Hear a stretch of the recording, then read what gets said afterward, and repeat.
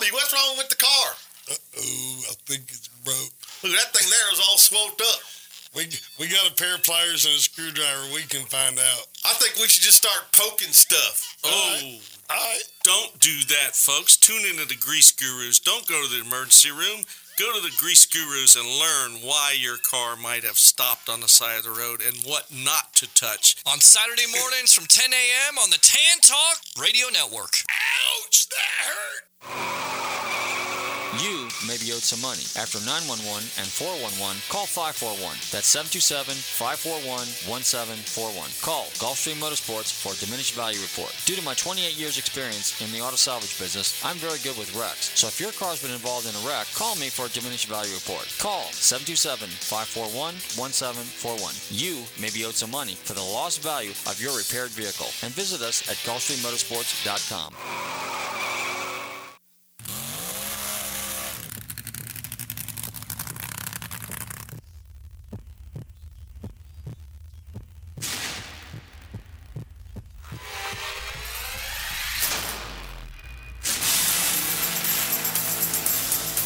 Seas of McEwen take on Don Prudhomme in a all-out match race. Ready to lose, Donnie? Losing's your specialty.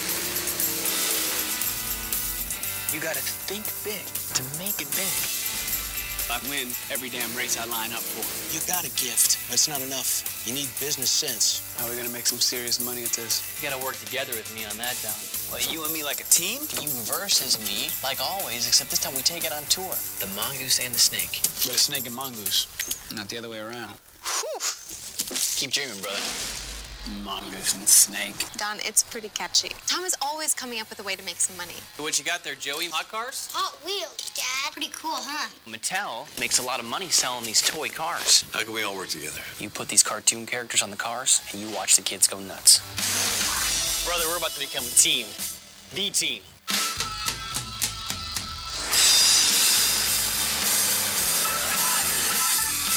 We'll put this sport right on the map. I got 3 kids in the house. What I don't have is a husband. You watch your man, Lynn. Keep him out of trouble. You don't think all this fooling around interferes with the way you race? You're a loser. Races, your wife, kid. You afraid to give Lynn that baby she's always wanted? So I don't want to have kids and leave me without a father. So what? We are getting everything we always wanted. This is your dream, not mine. I mean, you're more important to me than anything in the whole world. In the far lane, Jim Nickel. In the near lane, Don Prudhomme. Nickel, car burst into flame. I'm done racing. Snake Prudhomme says he is done drag racing. You and me, we are drag racers, man. Time to get back behind the wheel, brother. 100,000 people are ready for the finals of the granddaddy of all drag races, the U.S. Nationals. I'm gonna whip your ass today. Hey, Tommy. Tom the Mongoose McEwen against his longtime friend and nemesis, Don the Snake Prudhomme. Who's faster, snake or mongoose? Snake. You paid those kids to say that. Hello out there. Peabody and Sherman here. Set the Wayback Machine. We enter the Wayback, and we're immediately hurtled back through time and space. This is Adam Janai from Mob Steel, and you're listening to Nostalgic Radio and Cars. Hustle hard out there, folks, and keep it real.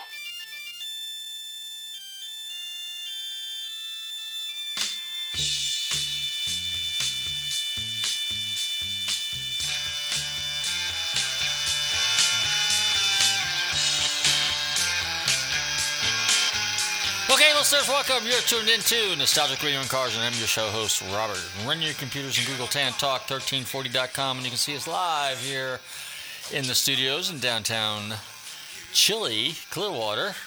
Don't forget to check out our website, GulfstreamMotorsports.com, where you can find out all about us. And if you missed any of our past shows, check out our archive page, Nostalgic Radio and Cars, which is also located on our website.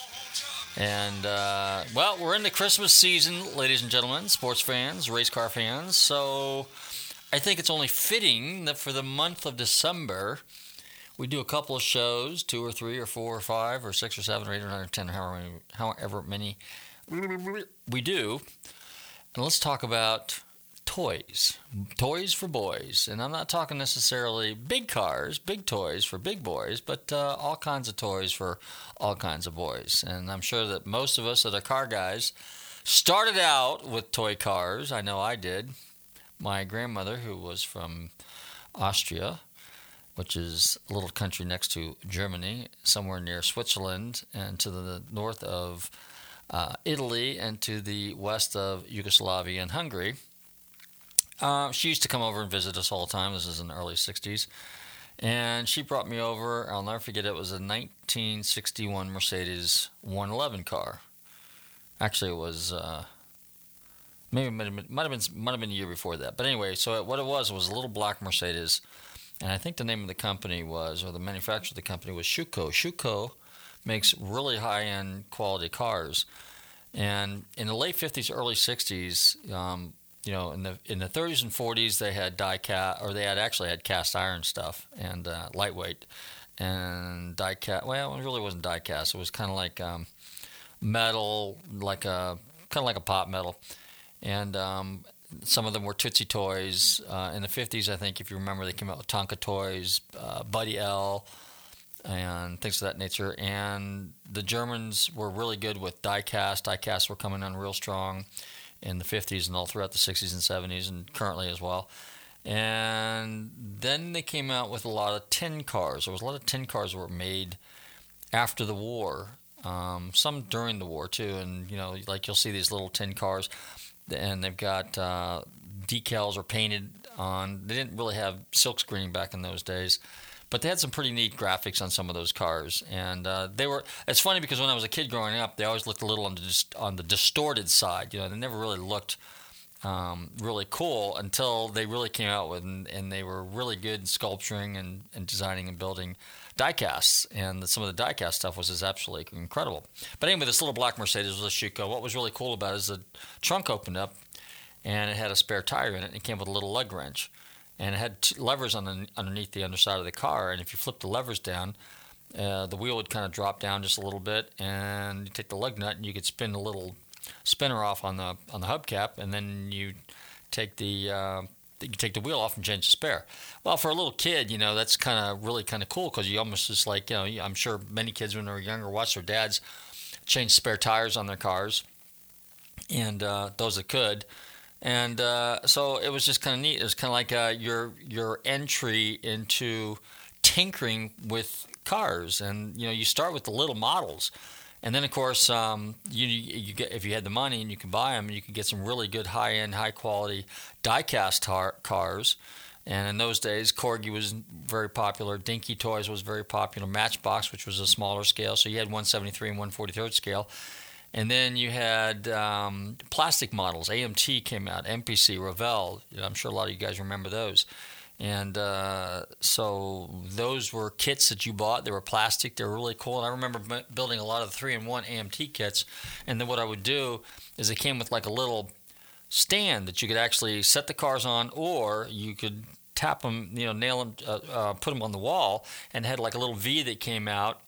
And you set the car on that, and you could line your whole walls. And that was not uncommon back in those days. Kids that were in the cars, we built models, and we'd have maybe 10 or 15 of them on the wall. No different than the guys that built ships. The kids that were in the ships, they'd have a whole bunch of ships on their dressers. And the guys that had airplanes, they had planes on their dressers. Or, in some cases, what they did is they figured out a way to anchor those things in the ceiling and would have them hanging down with fishing wire, and cock them at little angles so they looked like they were dive bombing. So whether you had a fighter plane or whether you had a biplane or a jet or something like that, or just a luxury liner or something like that, or just a passenger airliner, But anyway, that's what we did. We built models and stuff. And what was really interesting is out of that, our hobby as we got older, you get turned into a teenager and you start hanging around kids that are a little bit older and they're building and working on cars, or dads are working on cars, and ultimately you do.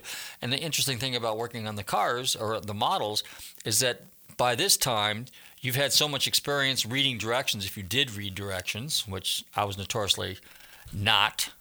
And but I knew rear ends, motors, transmissions, valve covers, intakes. I knew all the parts at an early age, just because I was building models, and a lot of kids did. It's funny because my generation, and I'm in my 60s, early 60s, that is. A lot of us, that's what we did. We built models, so it's kind of a lost art / lost hobby. In fact, this past weekend, because I always talk about what I did two things. I went to the HSR racing event at Sebring, the classic 12-hour pretty cool. A lot of amazing cars down there, a lot of cool vintage stuff. A lot of Shelbys there this time. One Cobra, two Cobras actually. Bunch of GT40s, really neat stuff. Lots of Porsches, a couple of Corvettes, some, there was a Healey there. Let's see what else was there. A little Lotus 11. Trans Am Boss 302 was out there. Guy was racing one of those. Actually, you know whose car it was? It was Mr. Everham's from, the Rainbow Warriors. And, but at any rate, there was a lot of really cool stuff there. And so that was fun. And then on Sunday, what I did is I hurried. I got home late, had to get up early, load my van, and then get up to Sumter County and hang out at the swap meet. And that was one of the things we were talking about. We're looking, you talk about a generational swing or generational shift right now. A lot of the guys that are collecting cars, well, they're getting a little bit older. But, so the guys that were building models when they were kids started collecting cars when they were teenagers. Now they're in their 70s, and now it's like, well, it's a lot of work to have these old cars and work on them, and I'm getting too old to do this, can't slither underneath the car like I used to. So, I'm back to building models. Now, who's building the models? The older generation. Well, I ran into Bob Kodamaki, a real good friend of mine. He owns House of Hobbies up on 19 there, just north of Palm Harbor. Go visit him. Tell him you heard House of Hobbies mentioned on Nostalgic Radio and Cars. But anyway, so Bob was up there, and I've known Bob since I was a kid. And I used to buy models from him when he used to be down here in Clearwater. And we were talking about that, and that's exactly what he says. The generational shift is the older guys that are not working on cars anymore like they used to, or they instead of having 10, 15 cars laying around, they got one or two. But you know what? They're picking up their old hobby, which is building models again. So models are popular. Building models are popular with the older generation. Now, what's interesting is a lot of these older guys, if we have nieces and nephews and grandkids, we try to get them involved in it so they're not glued to these goofy little devices right here that you guys call, I don't know, handheld computers or two-way communicators or whatever they're at. Because all they do is push buttons. I mean, that's like really, like for real, but this is why I say they need to bring vocation back in school. Electronics and wood shop and mechanics and stuff like that. And for little girlies, Susie Homemaker classes. And business management. That's probably one of the most important things that need to be taught in schools, business management, so you can understand how to save your money, work hard, save your money, and buy your hobbies, your cars and your boats and your motorcycles and your toy models and your big cars and your musical instruments and so on and so on and so on. Anyway, we got a very special guest for you. But before we bring our guest on, let me give you a little Florida Car Shows minute. The beginning of next month, January, is Mecum. Kicks it off this time, January 3rd up in Orlando or Kissimmee. 11-day car show. Auction, 3,500 cars. Week after that, Scottsdale Collector Car Week. Everybody needs to go to that. If you've never been there, Barrett-Jackson, Goodings, RM, Bonham, Silvers, let's see who else is out there, Worldwide. Just an amazing collection. And the car shows and the car show at the Pavilion. It's like car city mecca, And all the celebrities and the big name people in the industry, they're all going to be there.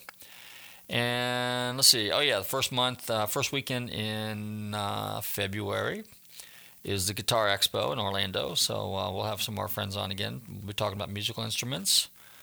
And hey, if you need your shoes fixed, don't forget to check out my buddies over there at Midway Shoes, because I had to get the soles redone. I had a flat in my shoes. Get it flat tire, flat shoe, flat sole.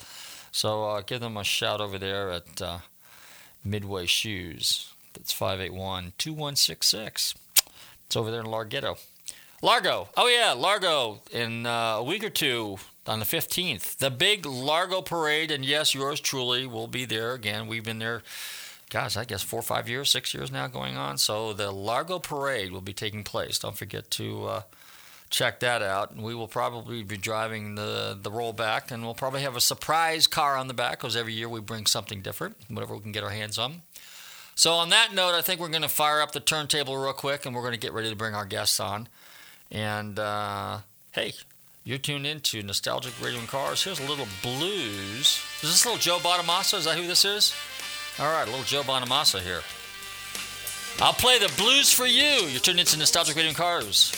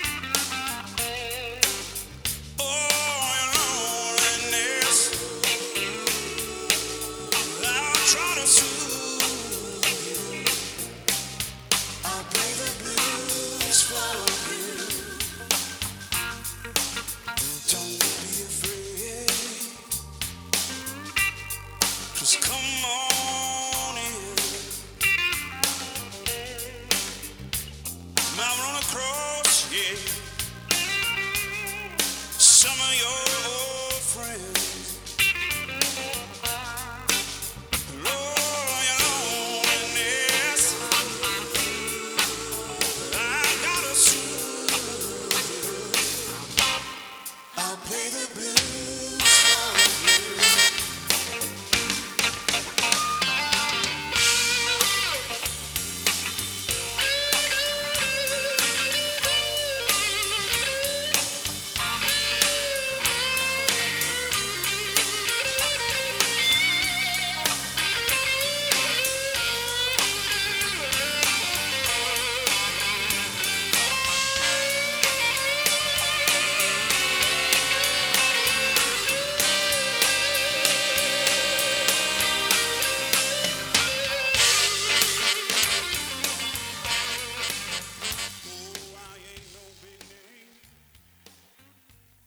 Hey listeners, this is Robert from Nostalgic Radio and Cars. We all love to eat. Well, I would like to tell you about my friends at the Rib Shack Barbecue on West Bay Drive in downtown Largo. Their menu offers family-sized takeout dinners like delicious ribs, chicken, beef, and pork, or sit-down barbecue dinners, sandwiches, and even desserts. They will also cater your party. Everything is barbecued fresh using real oak for that great smoky flavor. So visit my friend Corey at the Rib Shack Barbecue in downtown Largo, West Bay Drive, or call them for a takeout order at 727-501-9090. That's 727-501-9090. They truly have the best smoking barbecue in town. Oh, and be sure and check out their great barbecue sauce. That's the Rib Shack Barbecue in downtown Largo, 727-501-9090. I'm telling Robert from Nostalgic Radio and Cars sent you. Looking for car shows? Then look no further than FLACarshows.com. On your computer or on your mobile device, FLACarshows.com is a comprehensive list of automotive events, plus videos and news articles. Whether you're looking for car shows, cruise-ins, meetups, automotive festivals, cars and coffees, or anything else relating to an internal combustion engine, then this is a site for you. Check it out online or on your phone at FLACarshows.com.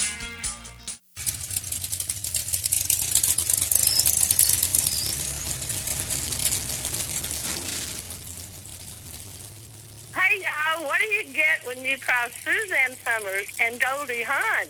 You get Linda Vaughn. And I'm listening to Nostalgic Radio and Cars. Why don't you? Okay, we're back. And, you should be tuned into Nostalgic Radio and Cars every Tuesday right here on the Tan Talk Radio Network for some fun-filled, entertaining discussions about cars and bikes and boats and music. And what else? You know, it's pretty sad when that's one thing I truly enjoy on my show, because it is my show, after all, is we do tend to pick out some pretty good music. I mean, my son's pretty good at that. He's got a real keen ear for music, and he digs the 60s, 70s stuff, so he's pretty good. Every once in a while when I get in a jam, I have to call and say, hey, Bobby, I needed some songs for tonight. You got any ideas? You know, because sometimes my mind goes blank, and I haven't been taking too many brain pills lately. But at any rate, but when I roll into a racetrack or, to get fuel, and the music that they play at racetrack gas stations is better than any of the music played on any of the radio stations around here, that's pretty sad. That really is. I mean, the radio stations we got around here are absolutely pathetic. Now, I go out of my way to try to find some pretty cool music. I don't want to play the run-of-the-mill stuff, but I try to play some other stuff. Sometimes the B-sides of an album or of a 45 or whatever. But, I take the time to kind of research it a little bit. So you won't always hear the same stuff, but it is good music. And I'm a lousy musician anyway, but still I got a thing for music. And we're rather eclectic. We play, some blues, and we play jazz once in a while, and we play a lot of rock and roll. And but racetrack does pretty good. And in fact, every once in a while I'll roll in there and there'll be a song and I go, I like that song. I make a note and I jot it down. The other thing I do is if you go over to Orlando, even Orlando has a much better radio station. But one of the best ones around the state is the ones that they call Bob FM or Jack FM, and it's kind of automated radio, but they play some pretty good stuff, and they play all kinds of standards. So they play, I can't remember the exact term. My son will text me here in a minute because I'll say it wrong. But they play a lot of, they'll play 50s, 60s, 70s, and 80s, or 70s, 80s, 90s. There's a term for that. I can't remember what it is, but that's what they play. Anyway, and then of course if you have satellite, I listen to garage rock and garage bands, garage. It's Little Stevie's Underground Garage, and then I listen to a couple of the other rock and roll ones that they have on there. But anyway, I think it's about time that we're going to go ahead and fire up the turntable again here, and we'll play some more cool bluesy music since we're on a blues kick tonight. And we'll be back with our special guest for the evening. So, hey, don't touch that dial. You're tuned into Nostalgic Radio and Cars. Here's a little B.B. King and Eric Clapton.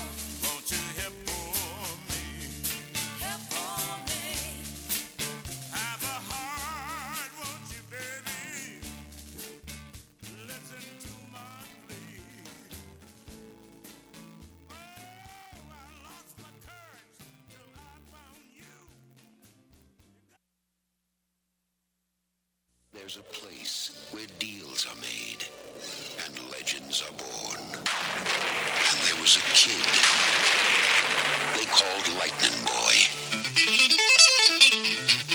He was searching for the lost song. You could be the first man to record it. For a piece of fame and fortune.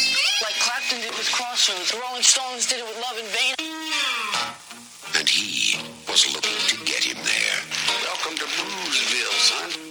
This is the real thing. This ain't no book. Lightning Boy and Blind Dog. What the hell are you guys supposed to be, huh? Both bluesmen. I'm the blues man. He's from Long Island. All I need is a Mississippi string tie. I'm ready to roll. You need a lot more than that. You know, the owner walked up to Willie, gave him three $100 bills and says, your boy can play. Only one blues man in town tonight. It was me. I ought to choke you. You do and you get knocked on your... There's a place where deals are made. And you made your deal at the Crossroads? Yeah, I made the deal. Oh, I get it. You want some kind of contest, huh? You're a real smart boy, ain't you? Where a thin line separates the good. I'm giving you all the magic I got. From the great. Louis Brown sent me. Eugene Martone is ready to cross it.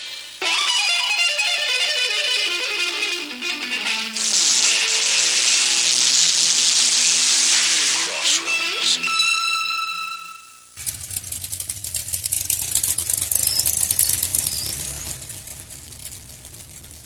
This is Tom Monges McEwen. You're listening to Nostalgic Radio and Cars. Your show's great.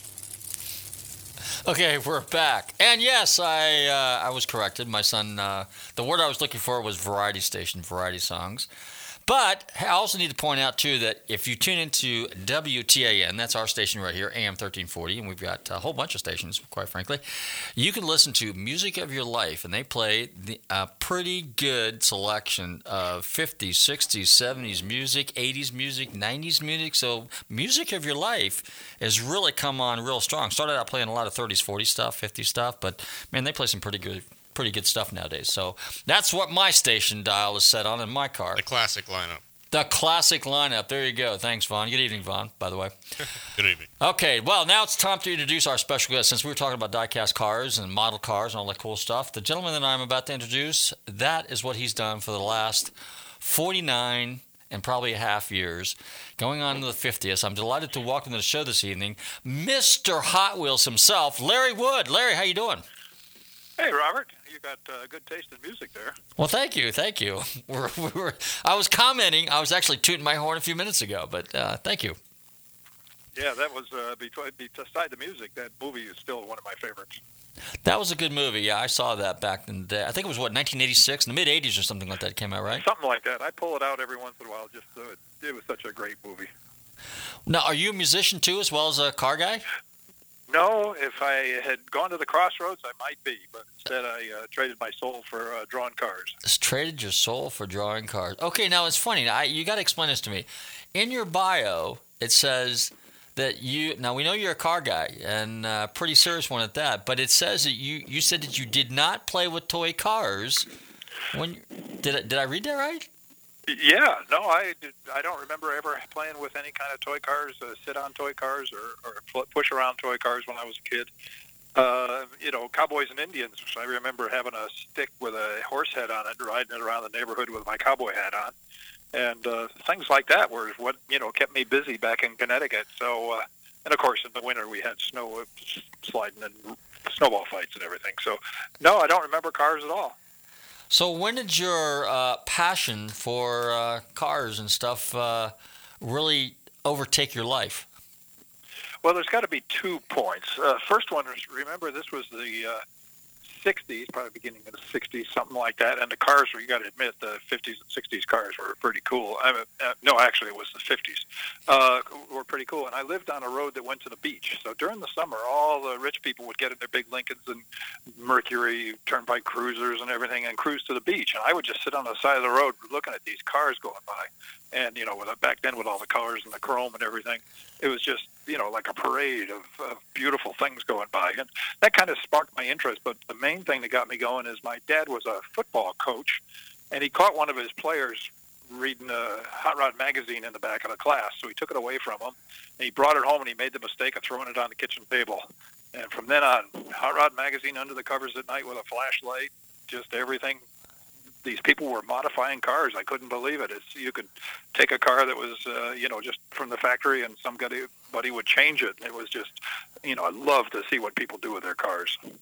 So when you turned 16, I presume you got a car. So what was your first car? Well, first place you had to drive the family car. So yes. 57 Chevy, two-tone green, 4-door station wagon, 6-cylinder stick. And, of course, I found out that if you turned the key off and on, you could blow the muffler out pretty quick, so I took care of that. And then I had a customizing kit hidden halfway to the cruise place. And I would take the car and go halfway to the cruise place and pop off the little hubcaps, put on some hubcaps I stole somewhere, and put the skirts on it. And I had 2 antennas that would go in the bullets in the hood that would come out. They looked pretty cool until some wise guy every once in a while would pull them all the way out and it'd be sagging out the front of the car. So, I had a customized kit. And on the way home, I had to stop, take it all off, put the stuff back on, and drive it home so Dad could drive it the next day. No kidding. So then it got time to get my own car, and Dad didn't have a taste in cars, but he had a thin wallet, so he found a car for Mom and said, "You're going to share it with Mom." It was a 47 Ford 4-door sedan, bright purple, lowered in the rear with skirts, 6-cylinder stick. And Mom drove that. It was called the Wood Violet. She was an art teacher, and she would drive that to school every day. Then I got to use it in the evening, which was, again, pretty cool, until I blew the transmission up trying to burned rubber with a 6-cylinder, which was stupid at the time, of course. So that one went away, and then Dad was in town looking for another car, and his buddy, who was a sports freak, gave him a discount on a 54 Studebaker hardtop black. Ooh, was that a gorgeous car. I knew I was in heaven right about then. So that was my major car for a year or two until I blew the transmission out of that, too. Wow, you were like hard on clutches and trannies back in the day. Well, hey, Hot Rod Magazine said you drive them hard, so that's what I did. Well, now let me ask you this. So your mom was an artist, and I'm guessing that part of the gene fell on your side, and that you have kind of a very artistic ability, because I was reading on it, because you were very fortunate to go to the art school. I went to Art Center here in Los Angeles. The story is that I was working at Pratt & Whitney Aircraft just for a job. It was a cool job because it was the first time anybody ever judged me on what I used my hands for. Up to that point, it was always, can you spell, or can you know when Hitler was this, or the history classes and everything never made sense to me. So finally, somebody judged me on what I could do with my hands. And math never made, I don't care about math or anything, but all of a sudden you could take a piece of sheet metal and drill a hole in it and bend it, and the material stretched and did this and did that, and had all these formulas that made, when you were making the experimental sheet metal parts. And it all kind of made sense to me then. And again, I was using my hands. So that was the start of it. I realized I could make a living using my hands. And the only trouble is one day I turned around, the guy next to me was 40 years old, and he was doing the same thing I was. And I said, no, I don't want to do this the rest of my life. So at 21, I talked my mom into helping me with a portfolio and sent it to Art Center, never figuring I would, ever get a chance to go there, because it was all my buddies' cars. I drew all their cars and cartoons and stuff like that. Sure enough, got accepted. So that was the beginning of the car stuff. Well, now it's interesting because, the Art Center there, some distinguished people. Pete Brock of Cobra fame, Larry Shinoda, and a whole litany of other people have come out of there that have done very well in the car world. So. Oh yeah, and hundreds of car designers that nobody knows their name were back in Detroit designing all those great cars back then. So I got to meet a lot of people, and just fantastic time working at Art Center. Was really tough. We started with 50 in the class, and 6 of us graduated. And I went straight through. I didn't take a summer off or anything because I didn't want to go back to East. And it was tough. We were up late at night. I had a guy that sat next to me in my, we rented an apartment with a whole bunch of guys. The guy sitting next to me, his name was Tom Semple, and Tom Semple was the man. I mean, he got a straight A's all the way through school, and I'd work all night on my project and just struggle and just keep going, and think I was done. I'd turn around, and there was Tom Semple with his fabulous drawing. I'd say, whoops, I got to stay up all night and keep going. So you know how it goes. You're always trying to stay up with the best guy around. So he was a great teacher for us. Would you say that you had, like some people have natural talent, sounds like this Tom guy did, but you had to kind of really work at it to have a really positive end result? Yeah, I was okay. Nobody taught me anything up to that point, the colors or anything else. And I have a natural knack for perspective. In fact, even in the perspective class where we had to draw all these lines and everything had to intersect and everything, I could almost do it without going through all the mathematics and making things work. And so I'm pretty lucky in that case. As far as car design, that's obviously what Art Center would take you from drawing stick figures to drawing real beautiful shapes and how to present them and everything else. So is that the main focus at the Art Center? It's not. Is it automotive, or it's other architecture and things as well? Well, at the time, Art Center was the car place. It was the car place. Photography, fashion, design, and of course, right now with the digital age, everything's changing, and it's almost all digital in almost every class. But no, if you're going to make a living in art, Art Center is the place to go. It's not you're not maybe going to make pretty drawings, but you're going to learn how to present yourself and how to make a design work in whatever environment you're in. Okay, and then after that, it's a well-known fact, like you said, that the big three back in the day, and even some of the European manufacturers would go to the Arts Center and they would look around and they would actually pluck people out of there and give them jobs. So you went to Ford. Did somebody from Ford recruit you from Arts Center? Yep, exactly. We had Ford, Chrysler, and General Motors come out, give us an interview. Tom Semple went to GM because they picked the cream of the crop. But I wanted to go to Ford because it was the performance place at the time. You know, you're talking 65. The Mustang had just come out, and Ford was, really into performance about that time, big blocks and everything. So I wanted to go where the hot rod stuff was, and I got to tell you, I got to do door handles and grills for a few months when I first got back there, because when you're a student first coming back, they break you in for a year or so. Uh-huh. And so how long did you work for Ford? I worked for Ford for 2 years, got 65, 66, 67, and then so it was okay, a little politics and fun, but I hung around with a couple guys that were just absolute crazies, and we partied, and I remember on single, and just finally got a paycheck. I had paychecks laying on my desk I didn't know what to do with, so because I had been at Art Center trying to save every penny. So it was fabulous time. It was just the kind of thing you're supposed to do when you turn 22, 23. So what are some of the projects that you worked on? What were some of the parts that you did for specific cars that we kind of identify with? Well, the main thing you're going to identify with, and I take credit for it, but I never finished it because I left before it started, was the shaker hood scoop on the 69 Mustang. Oh, did you work with Larry Shinoda? I was always drawing hood scoops on everything, and they were, they said, look, quit drawing that stuff. You'll never be able to produce that, with rain and snow and all that. And I kind of said, well, if you hooked it to the engine and had drain pipes going down here, maybe it would work. Again, I quit, so somebody else carried it to the finish.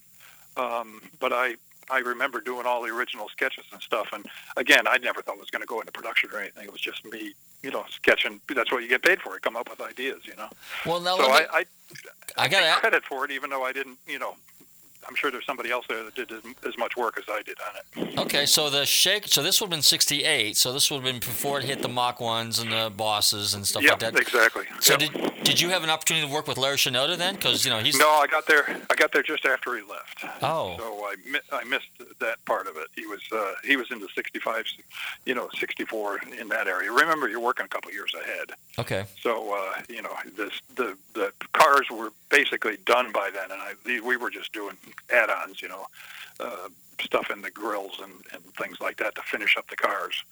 So how did the original concept of the shaker come about then? Now, the reason I have to say this is because I'm a Boss 302 guy, and there's a shaker sitting on my Boss 302. Okay. I've got one actually in here. They gave me one for the 35th anniversary of my working at Mattel. They gave me a whole shaker hood with everybody signed on it. It was kind of cool. Well, again, I was drawing cars with big engines and pipes coming out the side, hood scoops and everything like that. So basically that's how it came. And again, I didn't have the final design. I didn't do the final engineering. I just did the concepts, like, why don't we do this, Wow. So I'll take credit for the idea. But again, I think somebody else probably carried it into production. Okay. Well, then you left there and you went back you went to work for Lockheed, right? From what I understand? Yeah. Well, let me tell you a story, though. Sure. This Corvette story. So I quit Ford, went to work for a company called Sundberg Farrar, which is an industrial design build company, a small company in Detroit, because they had an opening in California.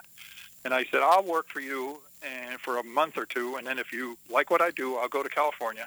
If you don't like what I do, I'll go to California on my own. So I went over there, and working at Ford was, it wasn't a slave outfit by any means. We had a great time partying, having a good time, 2-hour lunches, go home early, This was a big company, so we enjoyed it. We had a great time. So I go to Sundberg Farrar, and the first thing they do is I walk in. They give me 2 or 3 jobs that are due the next day. I thought they'd just tell me, okay, go home and come tomorrow. Geez, I had to work all night working on these projects. So it was kind of a shock doing products. I did door handles for Sears. I did the first tractor with headlights on it. I did jukeboxes for the jukebox company at the time. I can't remember, Seabird. Oh, wow. I did things like that for like 2 months. It was great. And then finally one day I walked into the boss's office and I said, I'm leaving. So they said, okay, here's one ticket. I said, wait a minute. I just got married. I got 2 hot rods sitting out here.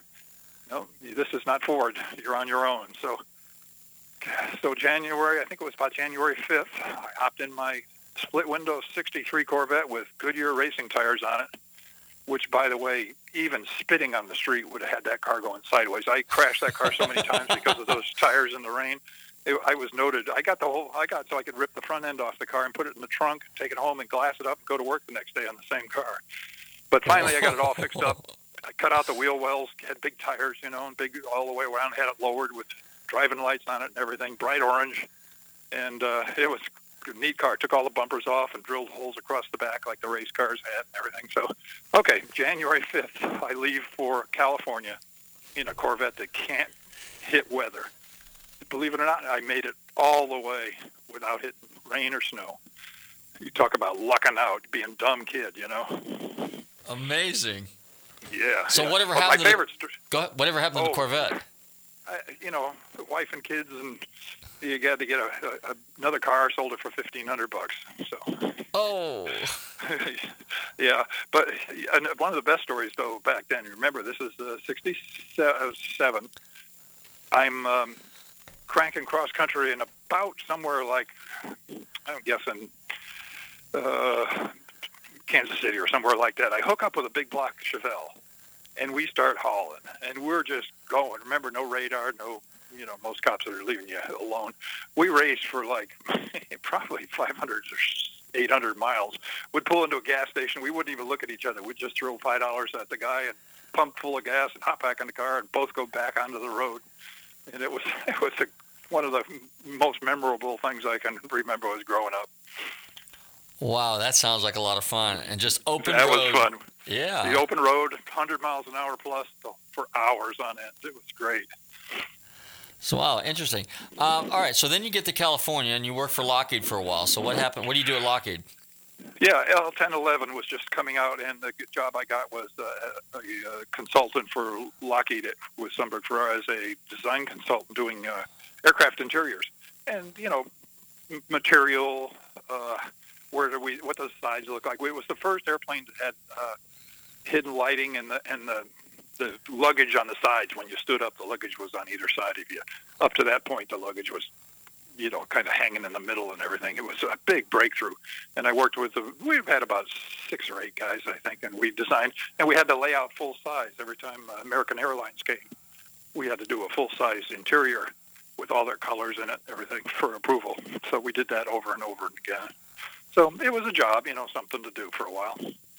So then there's a party one night, and you find out about Mattel. So tell us that story. So I got this call from my buddy who we worked with at Ford, and he lived down in the South Bay. I was up in Burbank, which is quite a ways away. He lived in the South Bay, and said he was having a party that night. And so I said, okay, well, let's go down and see what he's up to. I haven't seen him in a long time. Almost didn't make it because it was real foggy. It gets foggy down here in that time of the year. And went to the house, and we're sitting around, and his kids are playing, and they're playing with this orange track with these little cars on it. And I thought, wow, my kid wasn't old enough to buy anything like that. So, wow, well, those are cool. What are those? And he said, well, those are Hot Wheels. That's what I'm doing. I'm designing these little cars. But he says, I don't really want to do this. He wasn't as car nut as much as I am. He says, I don't want to do space stuff because this was the time of the space exploration. So he said, I want to do Matt Mason and space, things. I said, I'll tell you what, you get me in and you can go do space. I'll do the cars. And basically, that's what happened. I did an interview with the boss and got in and started drawing cars. Wow. So take us through the process now. You got in there when? This is 1969, so this is like... Late 69. Right, yep. So this is the year after the Sweet 16, when they first came out with the little... Right, they had just come out. They were selling like crazy. Harry Bradley had left. A couple other guys had come in and gone, and Howard Reese was the guy that I got the job from. So it's funny because I had been at Ford doing grills and door handles and, everything else because, again, you got to work there for years before you finally get a full-size car to work on. So the first day I get in there, I get in, settle in my office, and get my supplies and everything. I sit down, and they come to me and say, okay, do a car. I'm going, wait a minute, I've never done a whole car before. So, I did a sports car. I did a real swoopy sports car with 3 turbine engines in it because knowing Lockheed, I knew how to make a jet engine and stuff. So that was my first car. Oh, and then did that car hit production by any chance? Oh, yeah. The Tri-Baby. The Tri-Baby, okay. So take us through I didn't name them. You didn't name them, okay. We didn't name cars back then. We had a guy that named cars. Okay, so take us through the process. How does this work? So you sit there and you sketch this thing out, and then so take us through the process of from you the first time you put your pencil to a piece of artwork till it actually rolls off the assembly line, so to speak. Basically, we would understand we were going to do X amount of cars that year.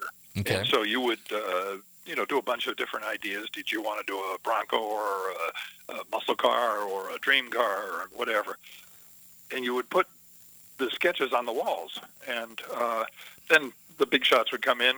There were no big shots. It was a couple. My boss and his boss, of course, would come in and look at them and would talk it over. And sometimes would take parts out of one, put it on another and everything. But basically, I was doing what I wanted to do. So, it was the fun part with it, getting to do the cars you always wanted to do into a small scale. Interesting. So you had total liberty to do a Camaro, a Mustang, something wild like that Tri-Baby, or let's see, what was the other one that they did? The Hot Wheels Twin Mill. Were you responsible? The Twin Mill was done. Yeah, that was done before I got there. Ira Guilford did that. There were some famous cars done just before I got there. So, and again, the same thing. But Hot Wheels, you got to understand that most toys last 2 or 3 years. Okay. And that's it. And Hot Wheels was hot like crazy for 2 or 3 years, and then after I'd been there for a year or so, the sales started to drop off, and they let go of a few people around me, so I was I was there by myself after a couple of years. And then I really was there by myself for the next 20 years until the sales started to pick up. And the sales started to really pick up when the fathers that were playing with Hot Wheels had kids. Uh-huh. They would go to the store and say, I got to get something for my kid. Ooh, I remember Hot Wheels. And by that time, we had a pretty good shelf space. And all the toys would start selling. And then the Christmas time, of course, all the sets would start selling. And that's when it took off. I mean, we had to hire all sorts of people to keep going and keep up with the band. And they're making, I think it's $4 million a week now. So it's hard to believe. 4 million Hot Wheels cars, toys? A week. A week. Wow. All right, I got to back up. The Mongoose and the Snake. I played a little prelude to that earlier in the show. So yeah, you were there when that came about. Tell us how that came about and how you got involved. Well, first place, there's a movie called The Mongoose and the Snake out there that kind of shows how it happened. It wasn't 100% true, but it was basically true. The marketing guy, and I got to give him credit because who was the person that said yes or no, they came in and introduced the snake. The Mongoose was the showman. He really would put on a good show and everything. So he came in and says, X amount of people see us every day, and we're going to be the rivals against each other, and you'll make the toys, you'll make the money. So it went on like that, and then after he signed the contract, of course, they said, well, Larry, you got yourself a job. You got to do these 2 cars because we're going to have sets and cars, and, they're going to go out drag racing. So never thought in the wildest ideas that the thing would become as big as it did. But those 2 did a great job, went all around the United States, and, I used to see them here at Lions all the time. And, they still got contracts with us. We're still working with them. No kidding. Yeah. Wow. Well, who are some of the other well-known racers and celebrities and car people? I think you had an interlude there with Carroll Shelby at one point. Actually, I worked for Carroll Shelby after I haven't really retired. I'm a consultant, but I'm available if they want me to do anything. And really? I got a call from somebody at Shelby's once asking me if this was after I, like I say, retired. I think it was 2010. If I could do the new GT350. Wow, fly to Vegas and design the new 350.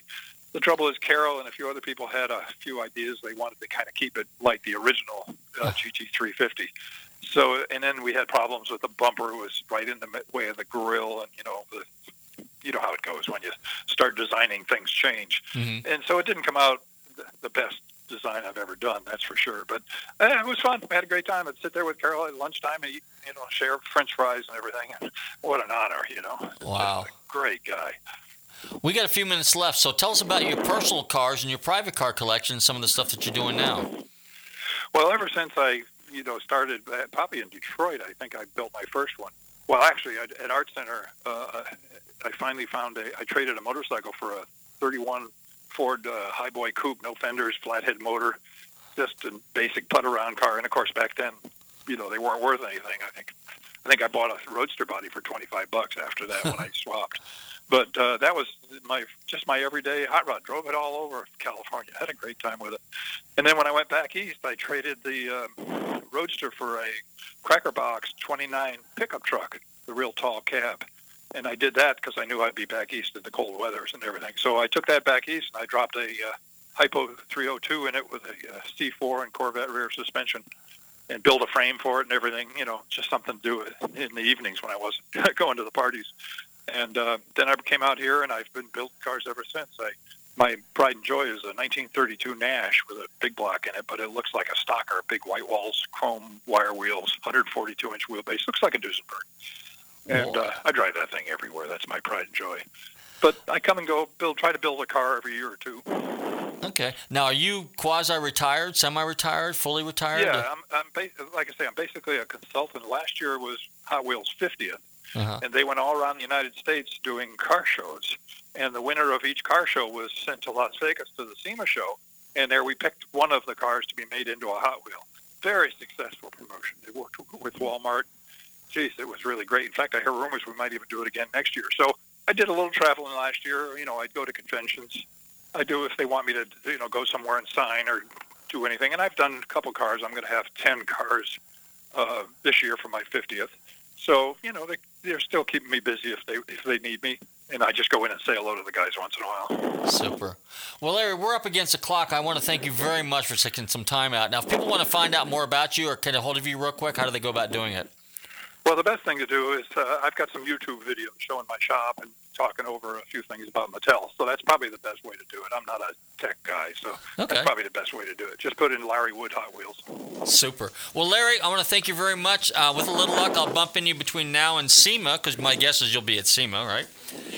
Oh, I'm pretty sure we're going to do it again, yeah. But if you're ever in California, look me up. I will do that. Larry Woods, thank you very much. Mr. Hot Wheels. Hey, I want to thank my special guest, Larry Woods, Mr. Hot Wheels, for tuning in, for actually hanging out with us tonight. In the meantime, I want to thank all my listeners for tuning in to Nostalgic Radio and Cars. Don't forget, every Tuesday night here on the Tant Talk Radio Network. Don't forget to tell your friends. Follow us on Facebook. Follow us on, I think we're on Twitter. And don't forget, if you missed any of our past shows, check out our podcast. And there's car shows coming up. Christmas is coming up. Merry Christmas, everybody. I'm going to say it probably every show now because it's coming up and I'm in the Christmas spirit. So in the meantime, everybody stay safe, drive carefully, and love your family.